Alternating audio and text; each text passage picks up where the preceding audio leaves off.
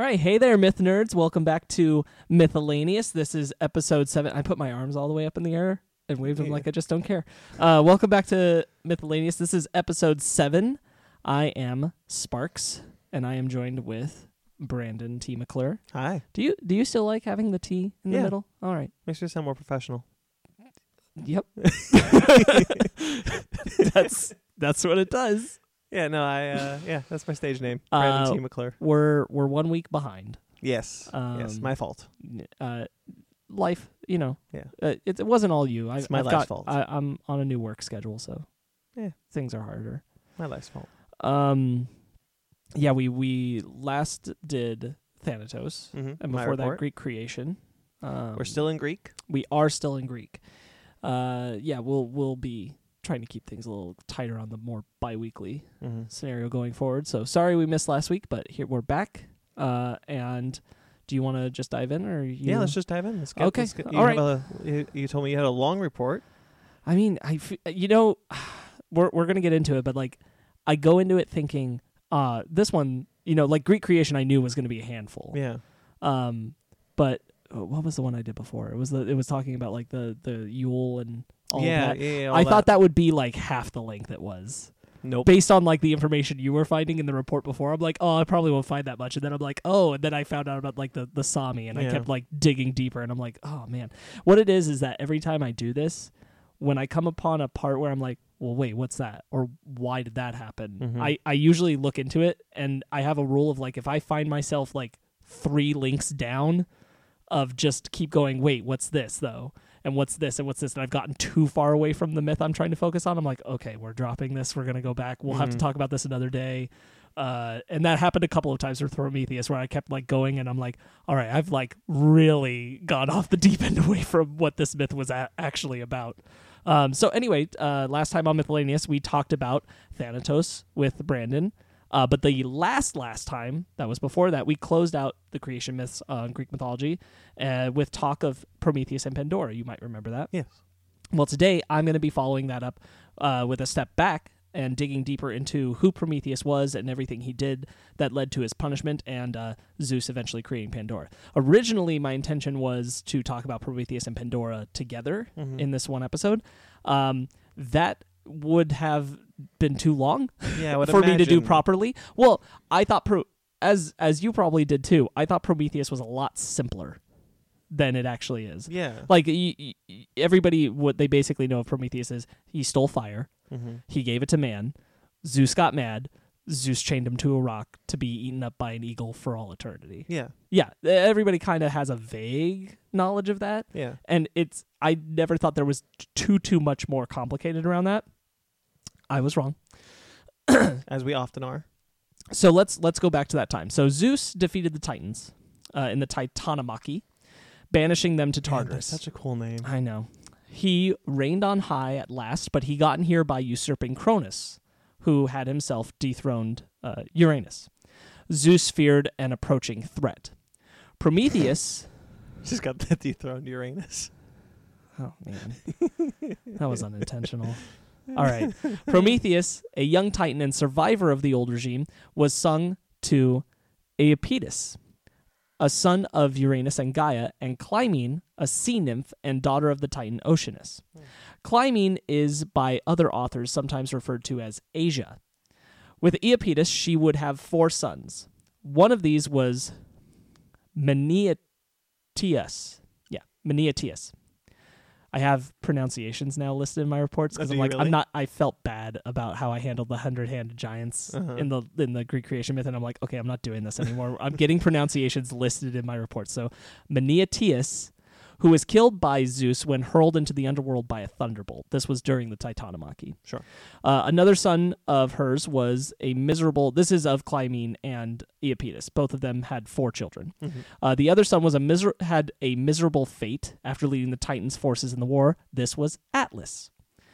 Zeus condemned Atlas to stand at the western edge of Gaia, or the earth, and hold the heavens on his shoulders to prevent the two from resuming their primordial embrace.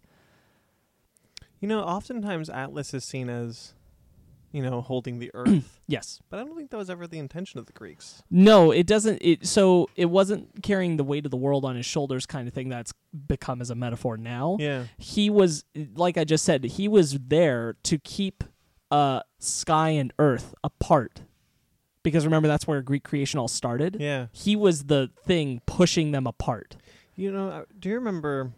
I'm going to bring this back to God of War for a minute. Sure. Do you remember there was a level of God of War where you go inside Atlas and Yes. you're like pushing a spine around and things? Yes. It's a really weird level. That is a weird But level. he's seen as holding the crust of the earth up. Yes. I think that, okay, God of War, strike one. He was Atlas Telamon, or the Enduring Atlas, a name embodying his daily struggle and punishment. This is why we see many images of Atlas holding the earth on his shoulders. I'm tangenting a little bit just to talk about Atlas briefly. Mm-hmm. I'm not going to go into all his stuff today. In Homer's Odyssey, Atlas is described as responsible for holding the two pillars which hold the heavens and earth apart, a bit more merciful sounding than the entire planet. This is Right. Homer's interpretation. In Hesiod's Theogony, Atlas holds the heavens in the far west, as we were just talking about, edge of the world and land of the Hesperides, female deities known for their beautiful singing.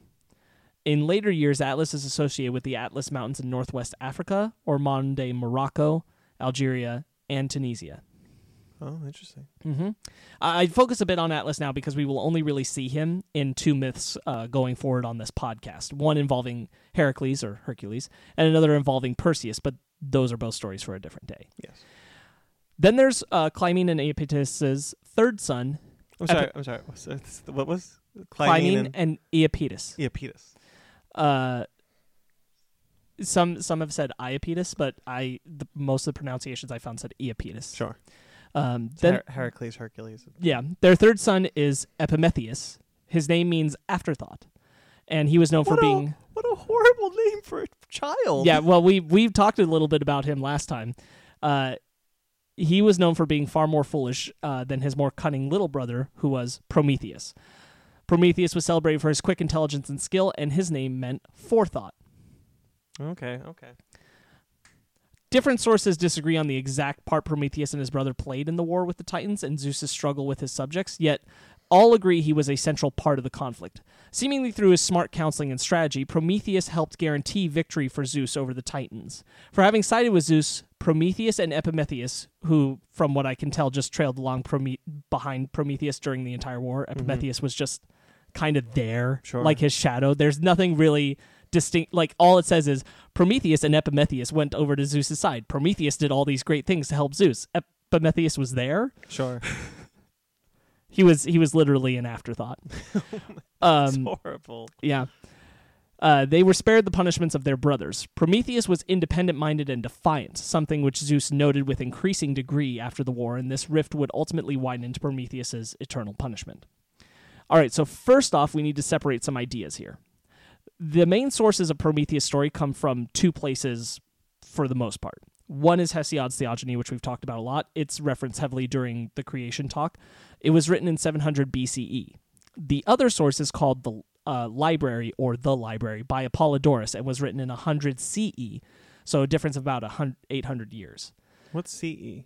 I'm about to explain that, actually. A quick side note, do you know, so why I just said BCE and CE, more and more educational materials today have swapped out BC and AD for these instead, meaning before Common Era and Common Era. So I've heard of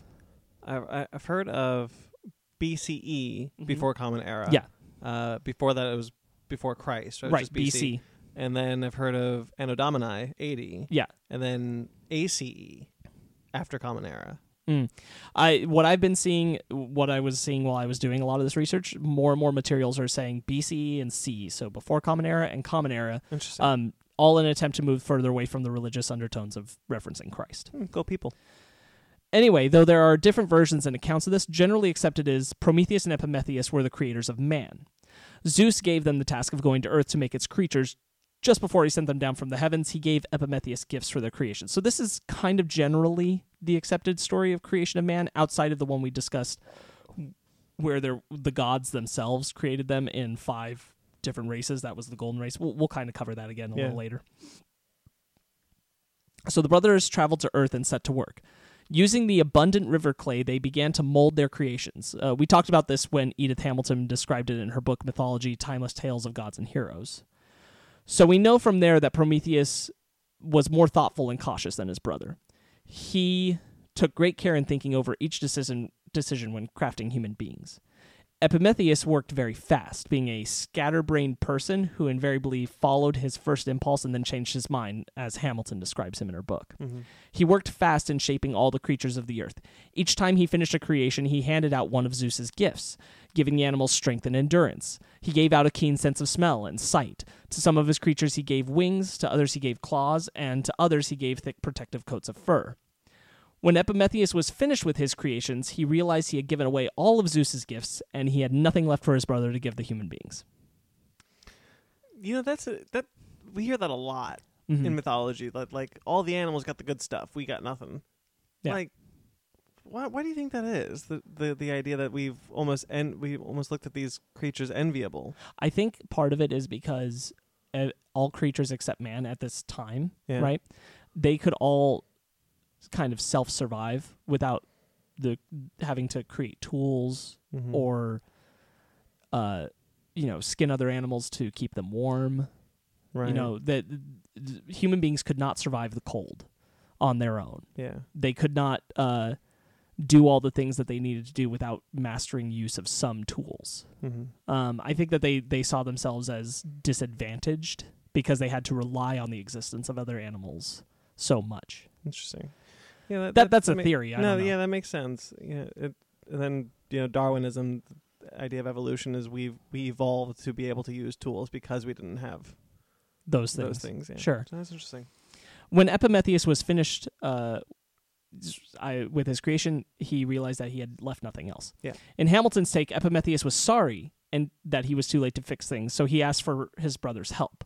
Prometheus shaped man after the image of the gods, hoping to make up for the lack of gifts. Oh no, oh no, oh no, oh no. Yeah. So Prometheus, because they had no more gifts from Zeus to give, he decided that, in this interpretation, he decides that he's going to make them look like the gods. Which explains why the gods are seen as humanoid. That we are actually emulating them. He thought this way they would exude a nobler existence and allowing them to walk upright so that they might look towards the heavens. It's this idea that the Judeo-Christian religions would adopt also. Yes. Yeah. Prometheus was hopeful of the things that man could accomplish. In some versions, it's said that Epimetheus created man and Prometheus merely provided guidance, regardless of whom the architect was. In some retellings, Prometheus made the first man from clay, whilst in others, the gods made all the creatures on earth, and Epimetheus and Prometheus were given the task of endowing them with gifts so that they might survive and prosper. Regardless, they're still all kind of seen as the main creators. Prometheus usually the chief creator of man. Sure. With the figures formed out of clay, Athena came and breathed life into them. Thus, mankind was born.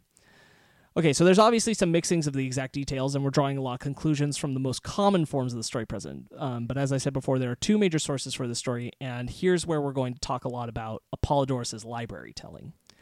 According to Apollodorus, Prometheus shaped the first man and woman out of clay.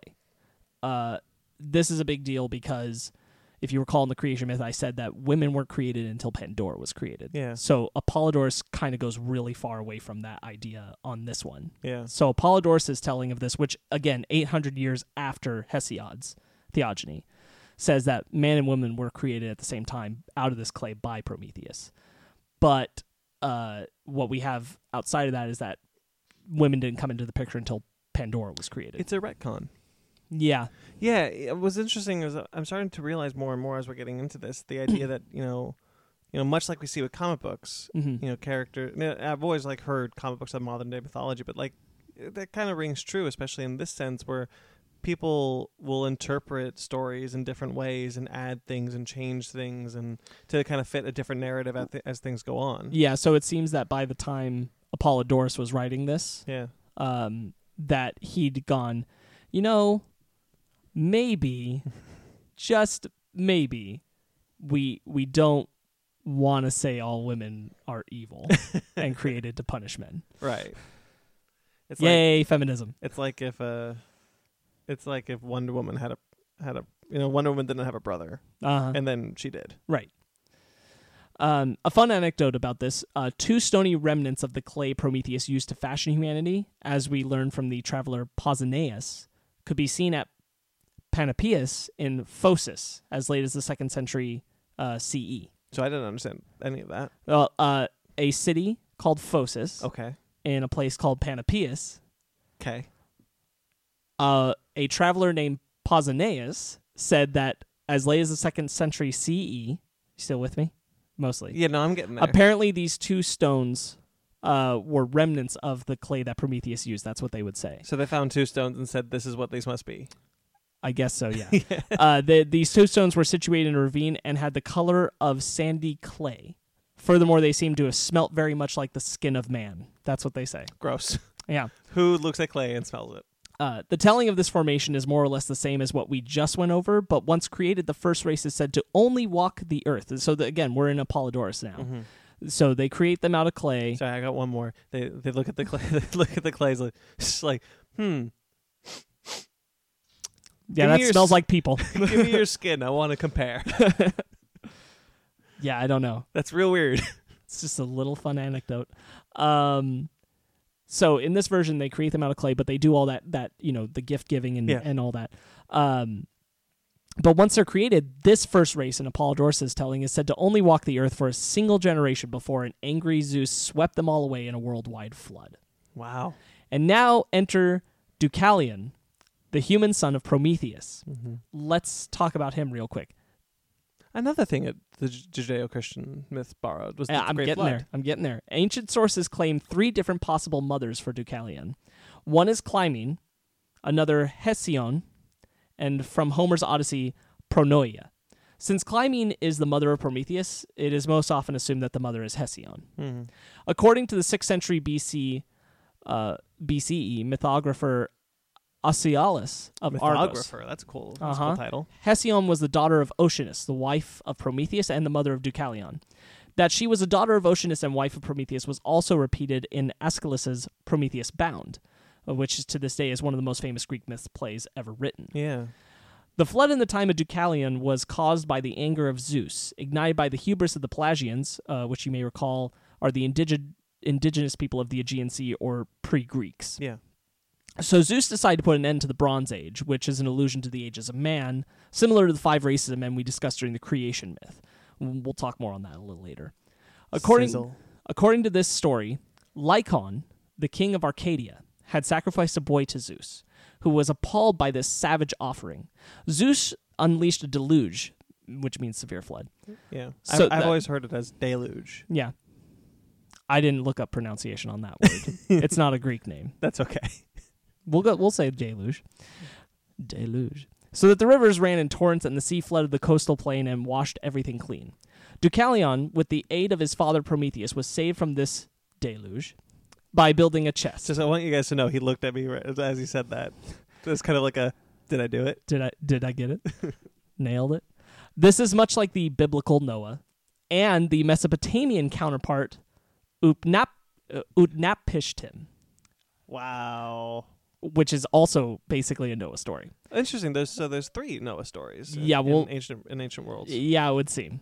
Well, no, 4. Remember in Norse, we also had the one that was a lot like.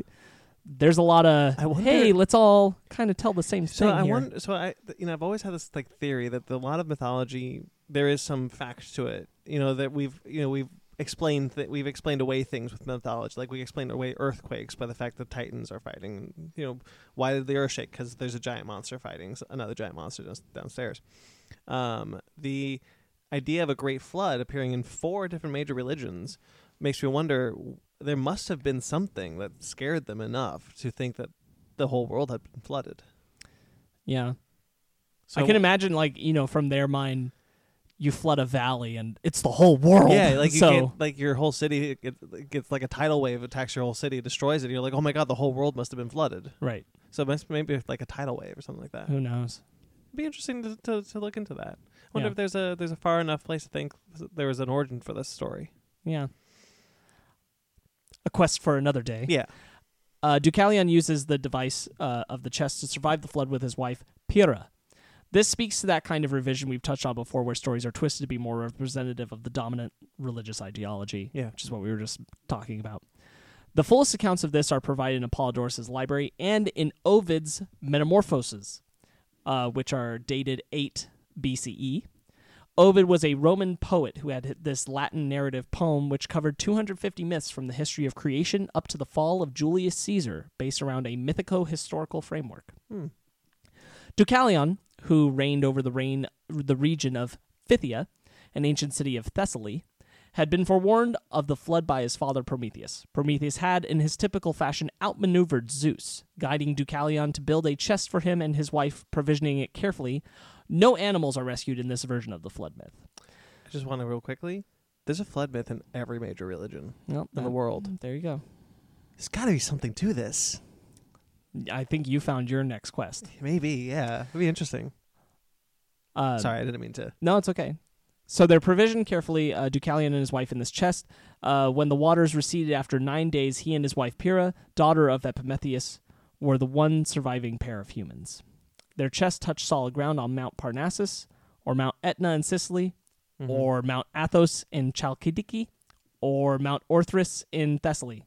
It depends on the version. This is not the same mountain. No. Just with different names. That's why I was saying, or there are 4 different mountains. It depends on the version. Okay.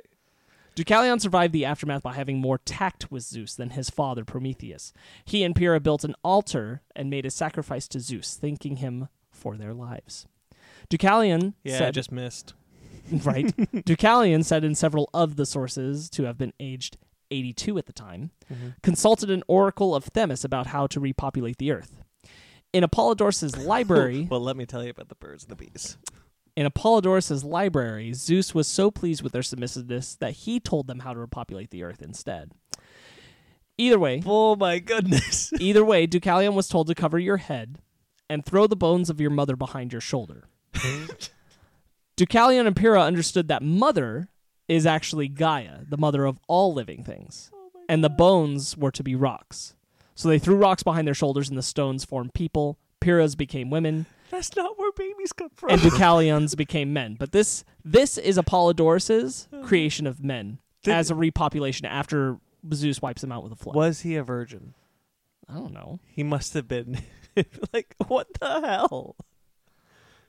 Oh my god. Everyone in Greek mythology except Zeus is asexual. Like, it's so weird to me. Like, 2 people. Okay, I got 2 people. They got to repopulate the whole world.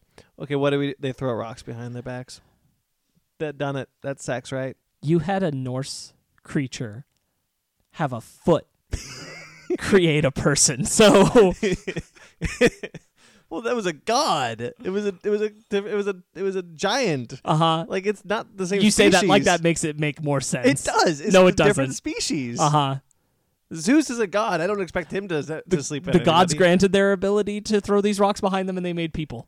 That's so weird, though. This is not weirder than things we've talked about. No, it's not. It's just, but it's so... I don't know why I'm getting hung up on it, but it's like the idea, like, how do we have sex? Here's how you have sex. You throw rocks behind your back. And then that's just not... it. But that's not how you have sex. That's how you repopulate. It's the same thing. No, they are different intentions. At least Adam and Eve had sex. Sure. Yeah, well, you know. Once she delved her life into sin. Anyway. Jesus. All right. So that's the major differences laid out in Apollodorus' library. Now let's jump all the way back to Hesiod's theogony as our primary source for the rest. Yes.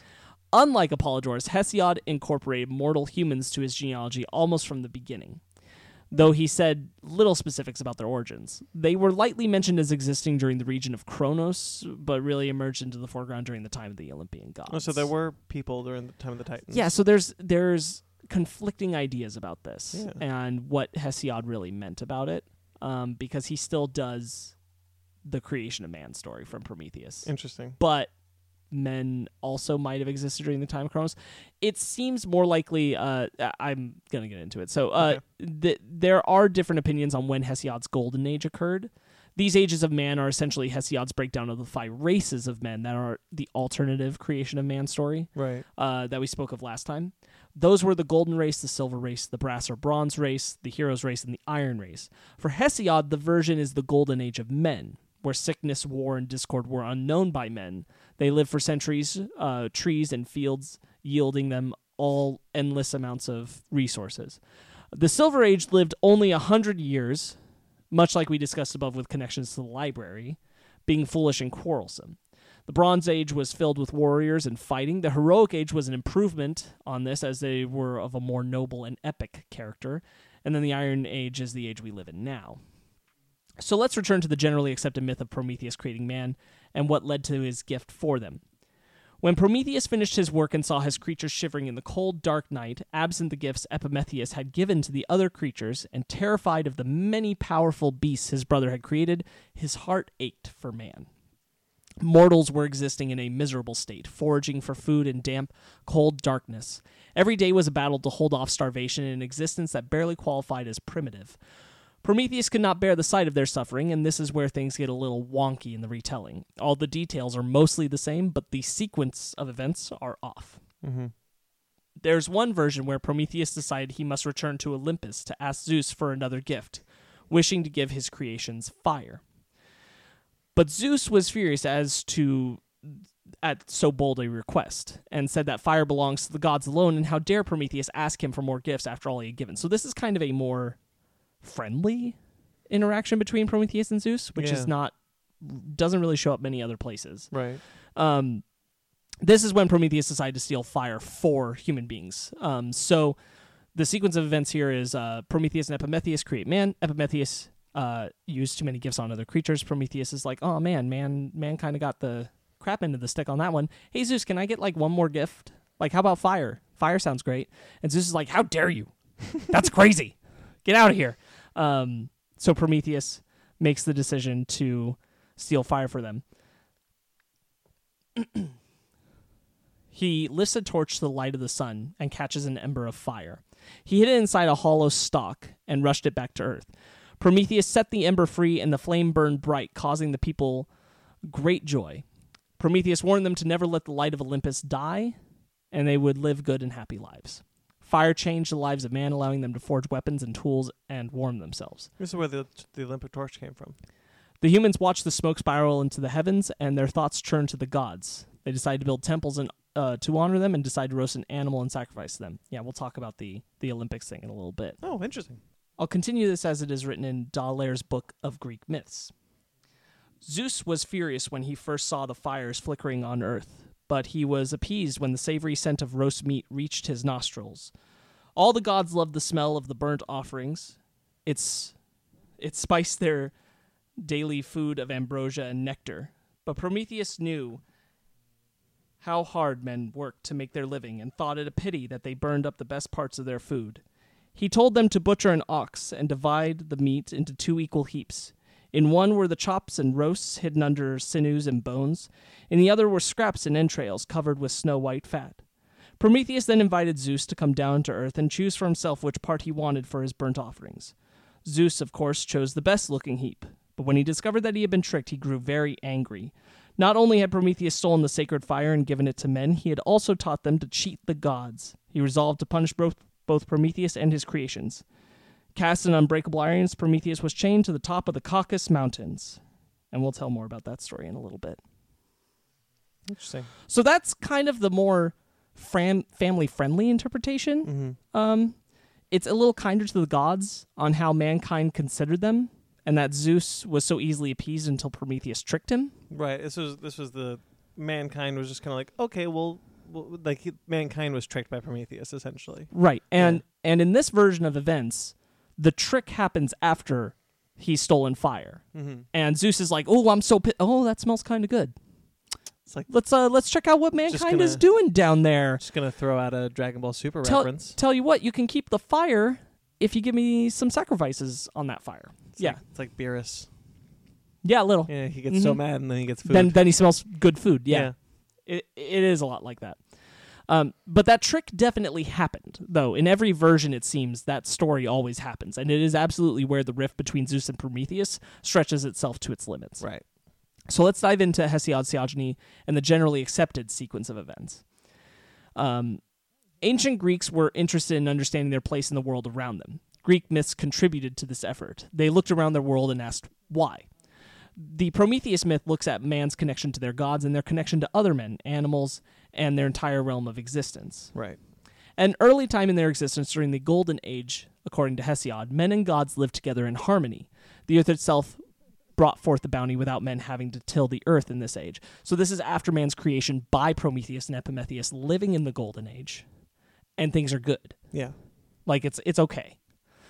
This comes right out of Hesiod's Theogony that I'm reading. They lived like gods without sorrow of heart, remote and free from toil and grief. Miserable age rested not on them, but with legs and arms never failing, they made merry with feasting beyond the reach of all evils. When they died, it was as though they were overcome with sleep, and they had all good things. For the fruitful earth unforced bare them fruit abundantly and without stint. They dwelt in ease and peace upon their lands with many good things, rich in flocks and loved by the blessed gods.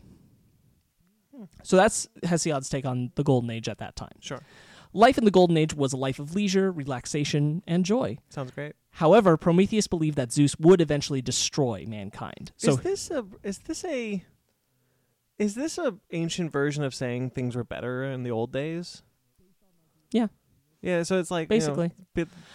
When these stories were written, they were like, man, things must have been really good back in the There is an Golden undertone Age. of like Hesiod kind of saying that Prometheus did man a service by helping them become inventors and innovators with fire, but he also kind of messed them up and ruined what they had going. Yeah. Because so what we say right here, Prometheus, he was certain that Zeus would eventually destroy mankind. So he decided to use cunning and deception to save them from the Olympian god.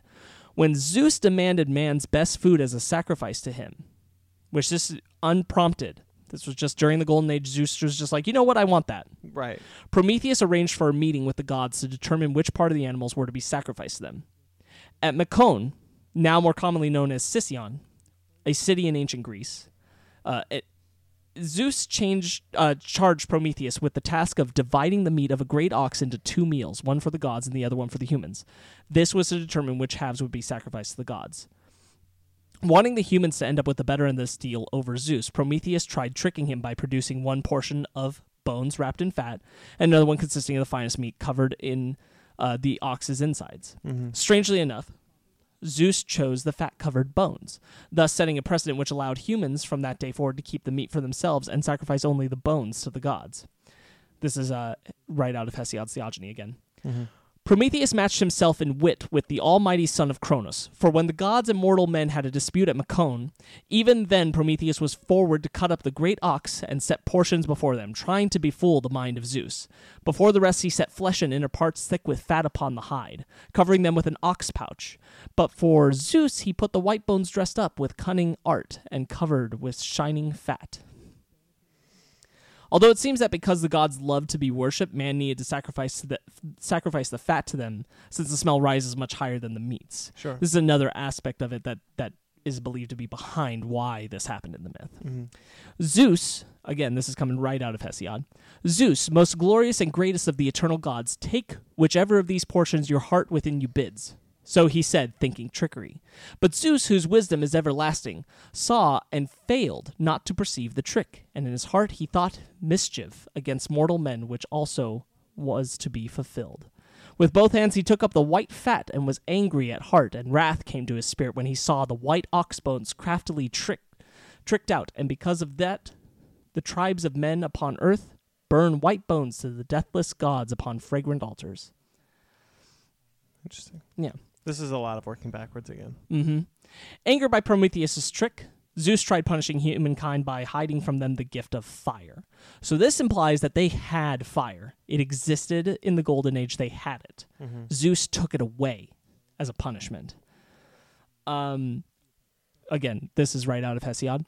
So spake Zeus in anger, whose wisdom is everlasting, and from that time he was always mindful of the trick, and would not give the power of unwearying fire to the million race of mortal men who live on the earth.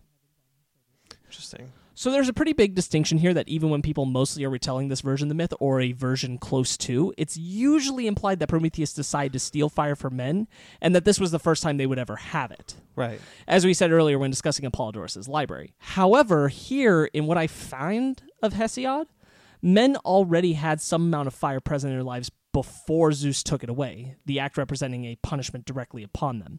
Which one came first? Hesiod or Apollodorus? Yeah. Hesiod. Okay. That might play into it a little bit.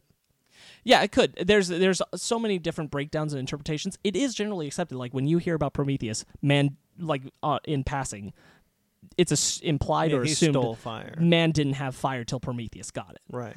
But in this version from the Theogony, man did have fire. Prometheus didn't think this just when Zeus took it away. So he steals fire away from Mount Olympus in a hollow fennel stalk in an attempt at doing the right thing for mankind.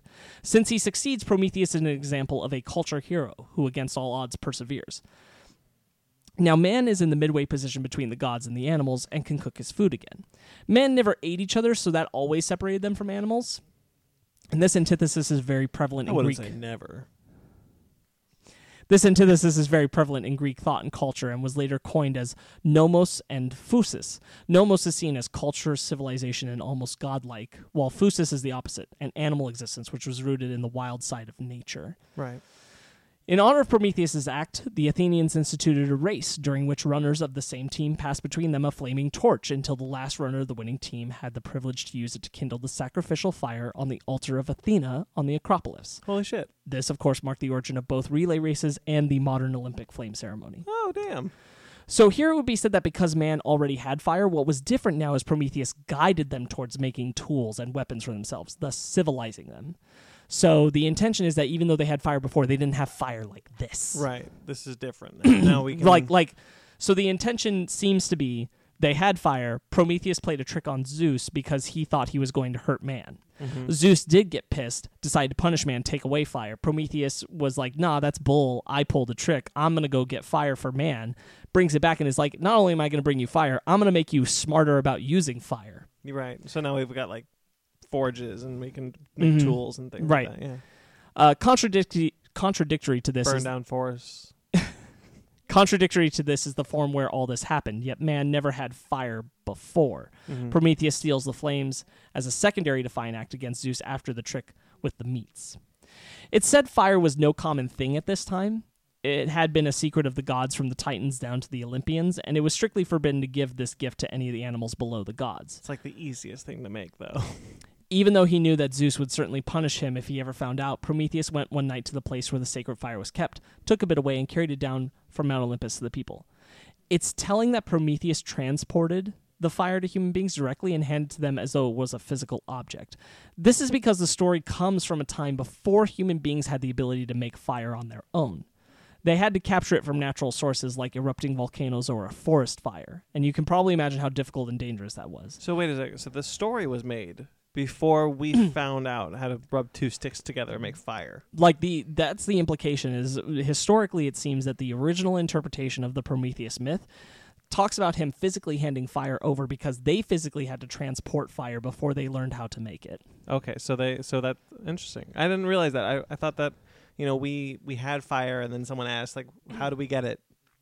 I didn't realize that this was something that wasn't readily... Because forest fires would happen, volcanoes would happen, and they would get it in that dangerous manner. Then they'd have to carry it and maintain that fire as they moved away from the source and around the countryside, and this brought great difficulty and danger. If the fire was allowed to go out, then the tribe was doomed. Sure. But the fires did not go out because I'm thinking of I'm thinking like of civilizations and cities and the with being able to not have one thing of fire. Sure. Like we know that eventually they learned how to handle it on their own, but the original interpretation seems to predate and be before man knew exactly how to make fire. Right. Interesting. That's cool. So Zeus was thoroughly pissed when he saw the fires flickering down below and began crafting his vengeful punishments. For mankind, their punishment would come in the form of Pandora and the creation of women. And that's a story I'm going to get into next time. Okay. The one he planned for Prometheus was far more brutal, Zeus deeming him deserving of an eternal and painful punishment. He had Prometheus seized by his henchman Bia, which means violence, and Kratos, which means power. Oh my god. Who brought the thief to a high mountain peak.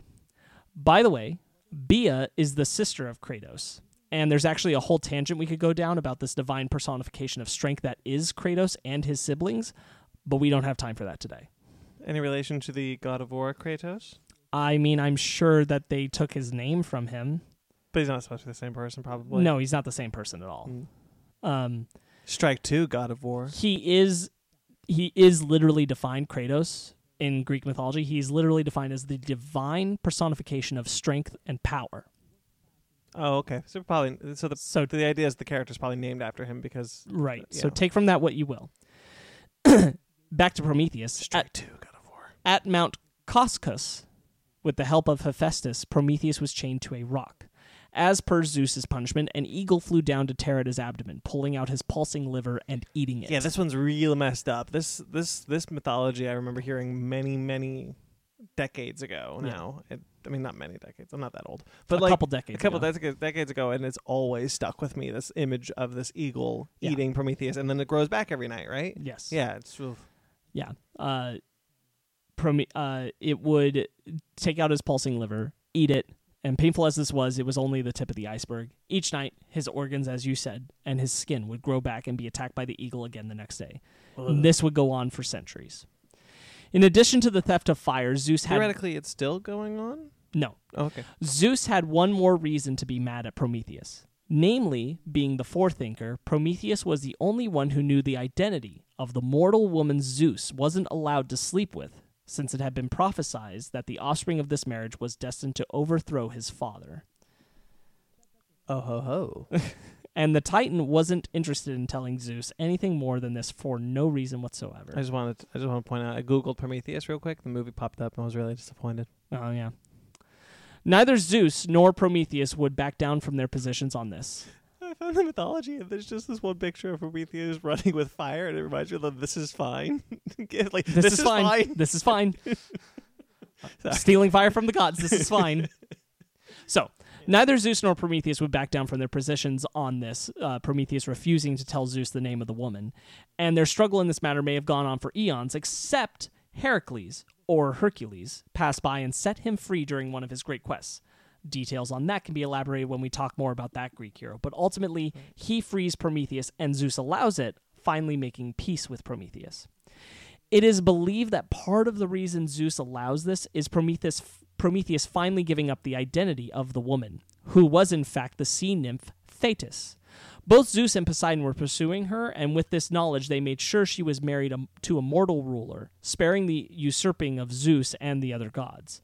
Her son would turn out to be the warrior Achilles, a near-invincible but not immortal fighter. Oh. Mm-hmm. There are still yet more versions of this tale with slight variations. Some say that Hera aided Prometheus in the theft of the fire from Olympus. I've heard that story. In some versions, it's a vulture and not an eagle that feasts on the liver of Prometheus. Regardless of the details, the theme is a powerful one. It is a theme that has been revisited and examined by artists and writers for centuries to come.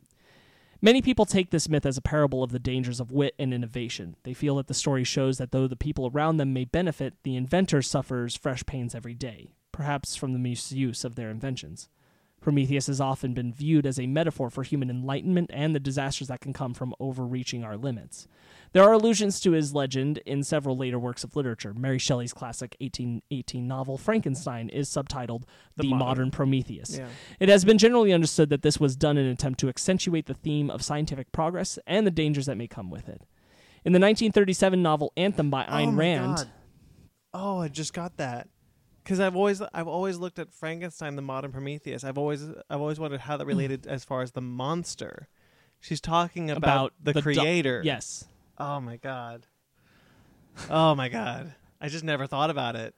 Welcome to Miscellaneous. This is the third thing I've been blown away by in the show this year so far. Yeah, no, that's why it's the modern Prometheus, because he overreaches the limits of science. Right. It's the Jurassic Park question, you know, like you didn't stop to think if you should, you just wondered if you could. Did you see Jeff Goldblum's tweet? No. Jeff Goldblum, there was an article that Jeff Goldblum retweeted, real quick tangent, that says that the article was like, scientists could be cloning dinosaurs within 5 years. Jeff Goldblum tweeted, he thought about whether or not you should. You didn't think about whether or not, you thought about whether or not you could. You didn't think about whether or not you should. Yeah, you were so concerned on if you could, you didn't stop to think if you should. In the 1937 novel Anthem by Ayn Rand, there are references to Prometheus and the bringing of fire. The novel, are you familiar? I've never heard of it. But. Okay. Well, the novel depicts a dystopian future society, which is characterized by being devoid of individualism. You know how those go. Yeah. The main character defies the laws of the elders and explores the arena of science in secret. Kind of like The Giver. As seen there, the story of Prometheus can also be viewed as a symbol of defiance against tyranny. Comparisons have been drawn between Prometheus's defiance and the French Revolution, or his determination to aid humanity despite personal suffering compared to the crucifixion of Christ. Oh, okay. The story of Prometheus remains one of the most popular of the Greek myths. The original creator of man, he sought to help us live plentifully, even while he heroically suffered the consequences. He is a reminder that human progress often comes from the selfless actions of others, and that there are often those who accept outrageous sufferings on our behalf. My sources for today's report include Prometheus and Epimetheus, a Greek myth article by Amy Friedman and Meredith Johnson, hosted on uexpress.com/tellmeastory. The Wikipedia page on Deucalion. Yeah, Wikipedia. I'll allow it. Sometimes it's pretty hard to dig deep enough, and Deucalion was a long tangent I went down. Mm-hmm. An article on Prometheus from GreekGodsAndGoddesses.net. An article on Prometheus from GreekMythology.com. Mm-hmm. The article Prometheus, The Creation of Man and the History of Enlightenment on the site classicalwisdom.com/mythology. An article called Hesiod's Theogony, Myths and Meaning by Moya K. Mason, hosted on moyak.com. From the Illustrated Encyclopedia of World Mythology by Arthur Cotterell and Rachel Storm. The DK's The Mythology Book. D'Aulaire's Book of Greek Myths, and of course, Mythology, Tales of Gods and Heroes by Edith Hamilton. It's a good book. Oh, yeah. I had a lot of sources for this one. Yeah, it's incredible. You go far deeper than ever I do. I'll one day write a report to rival something that you do. I believe in you. Yeah, we'll get there. It's again, like it is a... I don't just want to find one version of the myths, and just write about that. I want to make sure that I'm going, oh, but why did this one say it happened in this different order? Or why does this one talk about, man being created from clay and then them being wiped out in a flood, and then there's Deucalion, and they created man and women, and it's like, wait, it's so disparate of its many different versions. Yeah, I see that. All right, well done as always. Yeah, so that's the story of Prometheus and all the breakdowns of the different versions, and that's pretty much as deep a dive I think I can do on this podcast. Yeah, that was really this. good. That was really good. Okay, well, I guess that'll do it for the show. Yeah. Thank you, Sparks, for of course. Great report as always. If you guys want to help support the show, we didn't announce this on the last week because it wasn't up yet when we recorded. Oh my gosh! But we do have a TeePublic store that has three miscellaneous design T-shirts. That look really cool on them. You can find that at teepublic.com/user/fakenerdpodcast. We're using the same store for both shows. Right. For our mother show, where you can also hear us talk about nerd stuff and not about mythology at all. Yeah, if that's your cup of tea, that's Fake Nerd Podcast. Check that one out. We also have a Patreon, also Fake Nerd Podcast, which will support both shows. That's at patreon.com/fakenerdpodcast. So yeah, check out Fake Nerd Podcast if you're interested in that sort of thing. We greatly appreciate the support there as well. Thank you to everyone who listens. Of course. Thank you to Jeremy Vellucci for our theme. And who? Jeremy Vellucci. Oh. Did I say that fast? No, I was just being a butt. Okay. Thank you to Jeremy Vellucci for our theme. You can find his Instagram at Jeremy Vellucci Keyboards. Uh-huh. He's got a couple things going on right now, but he does have a podcast. Check that one out, Suburban Proctologist. Thank you to Mike Matola, our logo designer. Of course. And very good friend. It's on shirts. It looks really good. It does look really good on a T-shirt, let me tell you. That great. I really like that logo. Yeah, it's such a rad logo. I think I'm more proud of our logo than I am proud of any report I've done on the show. I like the logo more than I like the show. More, maybe. No. We love the show. We love doing the show. It's great to engage in this passion again. But you can find Mike at Mike Matola on both Instagram and Twitter. You can find me at BT McClure on Instagram and Twitter. You can find Sparks. Sparks Witty, SPARKZ Witty on Instagram. On Instagram. And that's it. You can find you can find this show's social media on Miscellaneous P on both Twitter and Instagram. Miscellaneous Pod at gmail.com. You don't look sure. I'm not. I don't know. I think it's miscellaneouspod at gmail.com. I believe in you. We'll see. We're looking to people off mic and being like, "Do you know?" If it's not, I'm sure someone gets a lovely email. Yeah. Unless it's hate mail, in which case, sorry. Yeah, that'll do it for us this time. We'll see you in 2 weeks' time. Things go according to schedule with the next report, my report. Yes. And what is it? It's The Shield of Achilles. Ooh. This was actually recommended to me. So look forward to that. That'll be fun. Yeah. And the next time I'm back around, I will bridge right off of Prometheus and go into Pandora. Cool. Because there's a lot to discuss there about how super duper sexist Zeus is. Yeah, there's other topics that I might tackle as well, and maybe a guest in the next coming weeks. Who knows? This is news to me. Just throwing it out there. It's Do not you actual. like you don't have any reason to No. believe this? You're just, okay. I'm just saying, maybe a guest. Hey, maybe that'll happen. Yeah, who knows? All right, I guess until a couple weeks time. What is my dog doing? I don't know. It's like she's feeling punished in She's the corner. very She just upset. like sat in the corner facing away. All right, guys. We'll see you guys next time. Yeah. We'll miss you. We'll miss you. Jesus. I keep wanting. Oh, I had a better one. Oh, yeah. Cool. Yeah. Oh man, hold on. I gotta remember it. See, I'll while I'm thinking of it, I'll actually talk about a tangent. Every time we finish the show, I want to say like myth busted, and I'm like, that's not what we're doing. That's not what we're doing at all. Oh, I know what it is. Once you go Greek, you end up a freak.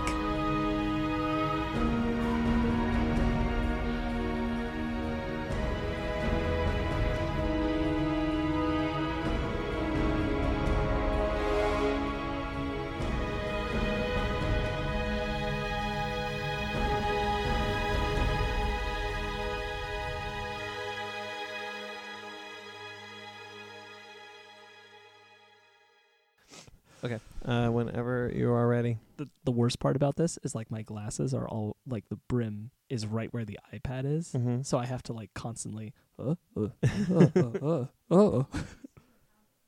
Huh? I know, but it feels better reading. He looks smarter with them on. I do. But I do. It completes the look. How many fingers am I holding up? 2. Without your glasses, please. 2. Damn. I should have changed it. Yeah, I'm. Take them all. 2. We're still recording. Oh, great. Oh, we're recording? Yep. Oh, you're not going to cut this. Yes, I am. I cut everything. No, he isn't. You don't cut everything. I cut most things. This is the opening.